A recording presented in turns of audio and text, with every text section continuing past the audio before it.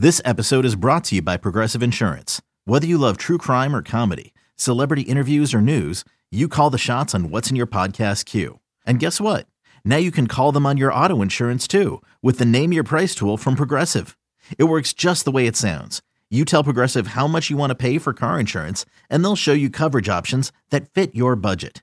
Get your quote today at Progressive.com to join the over 28 million drivers who trust Progressive. Progressive Casualty Insurance Company and Affiliates. Price and coverage match limited by state law. I'm Sandra, and I'm just the professional your small business was looking for. But you didn't hire me because you didn't use LinkedIn Jobs. LinkedIn has professionals you can't find anywhere else, including those who aren't actively looking for a new job, but might be open to the perfect role, like me.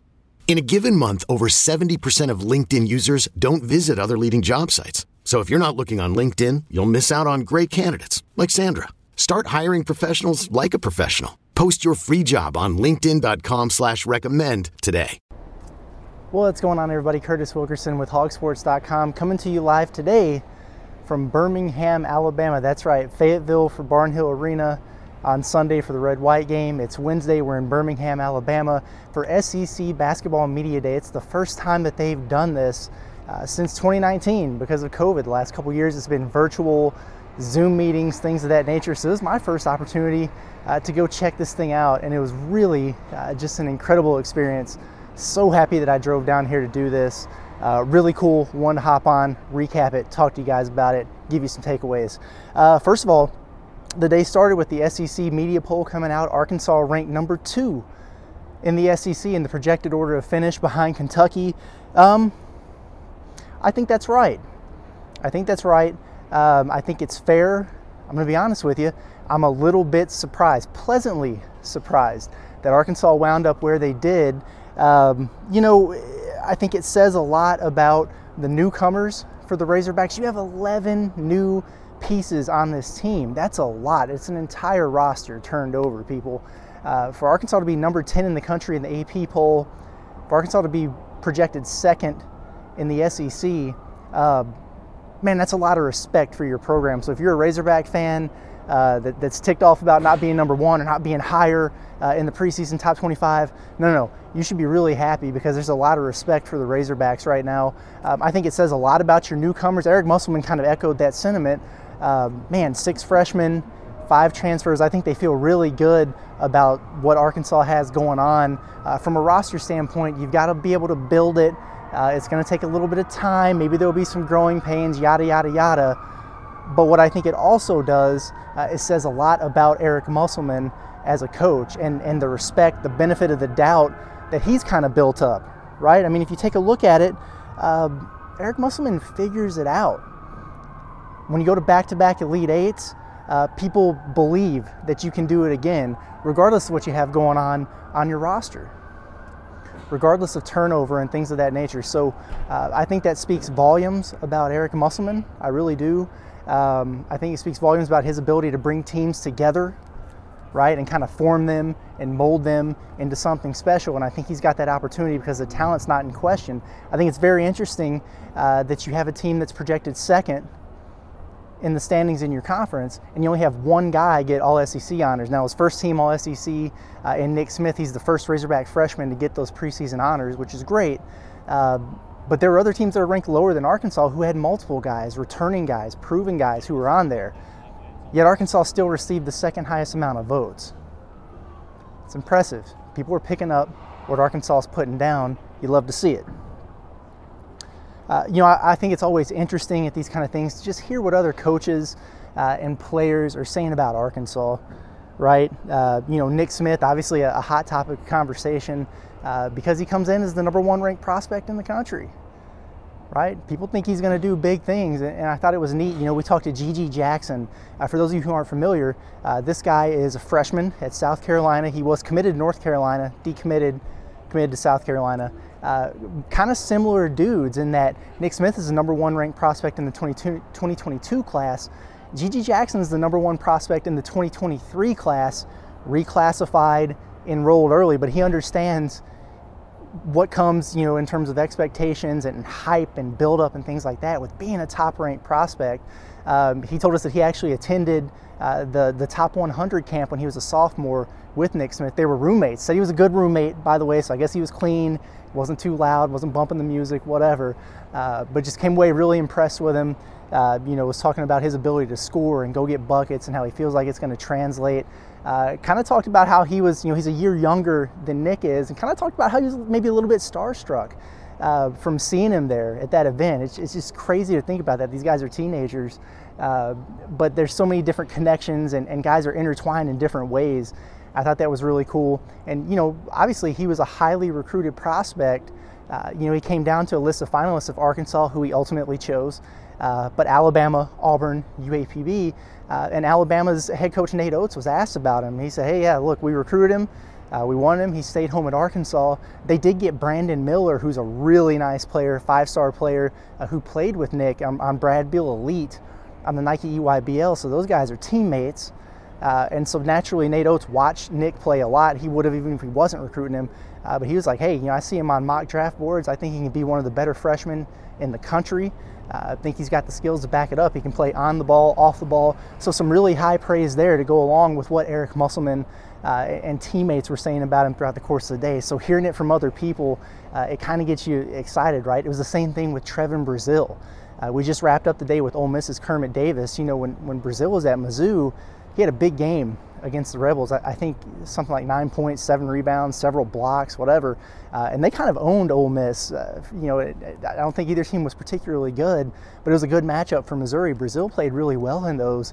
And Kermit Davis said that he spoke to Quanzo Martin about Brazile after one of those games and said that he thought he had one of the highest upsides in the country, and just spoke volumes about him. And you like to hear that, right, from opposing coaches, because we see it, we hype it.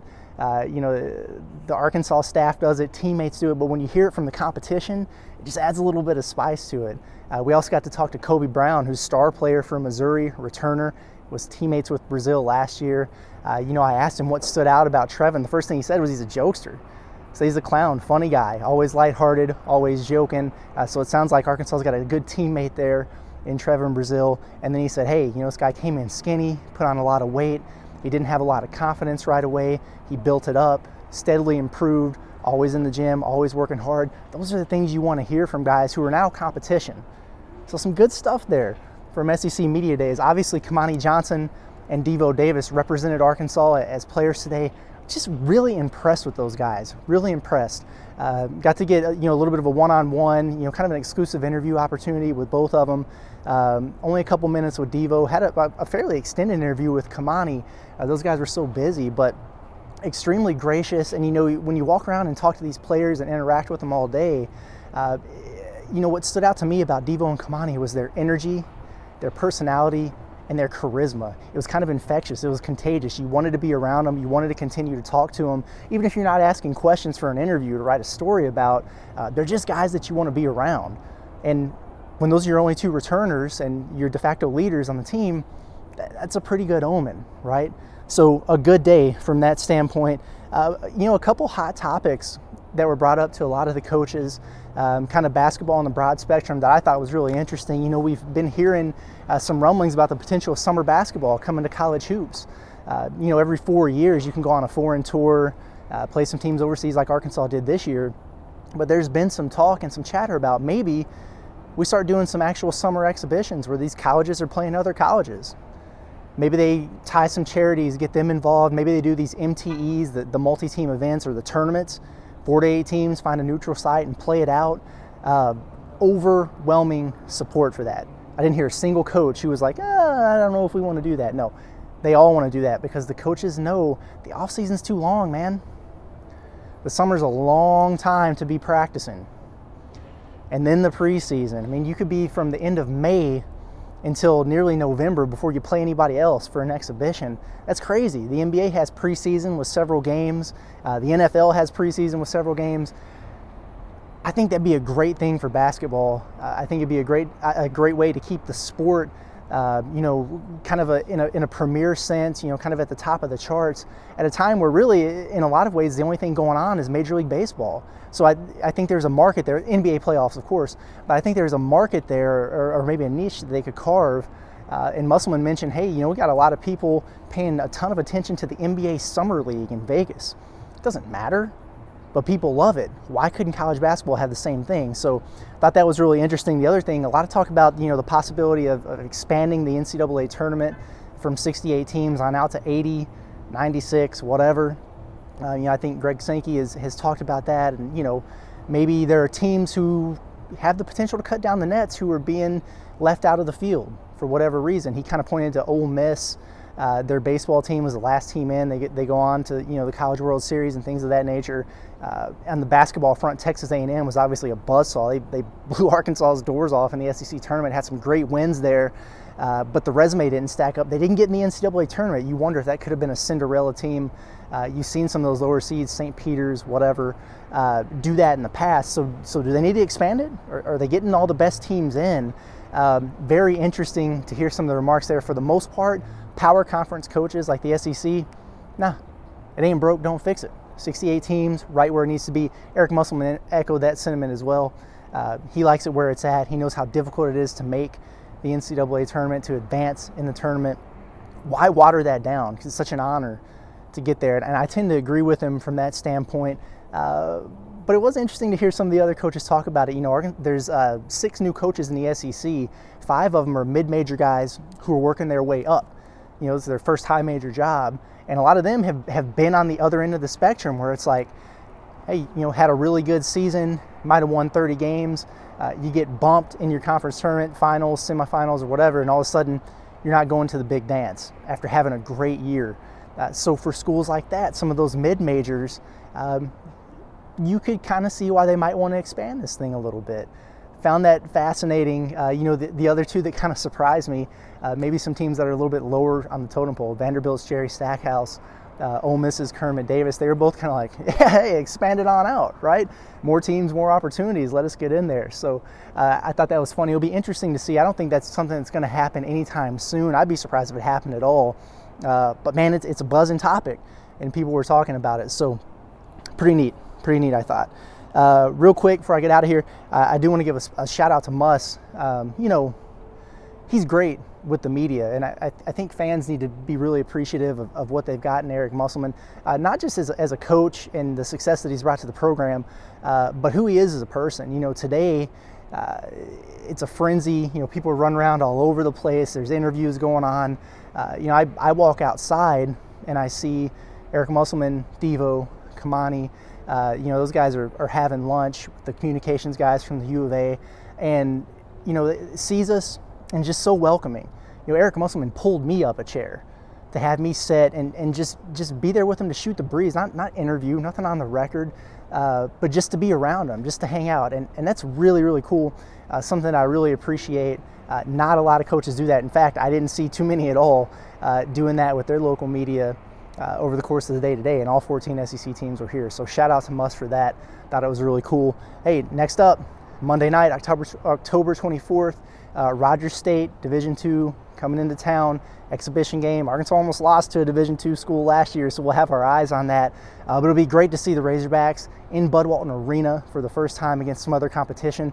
And then the following weekend, Saturday the 29th, the charity exhibition, opening up the Moody Center at Texas.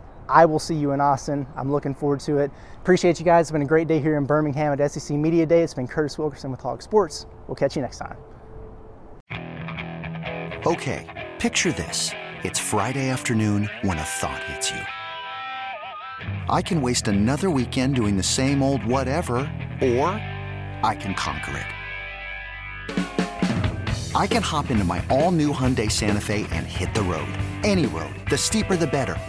Because my all-new Santa Fe is available with H-Track all-wheel drive, so I can hit the trail without a worry in the world. Heck, with 3 rows and best-in-class rear cargo space, I can pack the whole family in with all our gear. We've got available dual wireless charging for our phones, so we'll never lose touch with civilization, and we won't lose touch with the primordial power of Mother Earth. So which is it? Waste the weekend or do something a little more epic? And conquer it in the all-new Hyundai Santa Fe. Visit HyundaiUSA.com or call 562-314-4603 for more details. Hyundai, there's joy in every journey.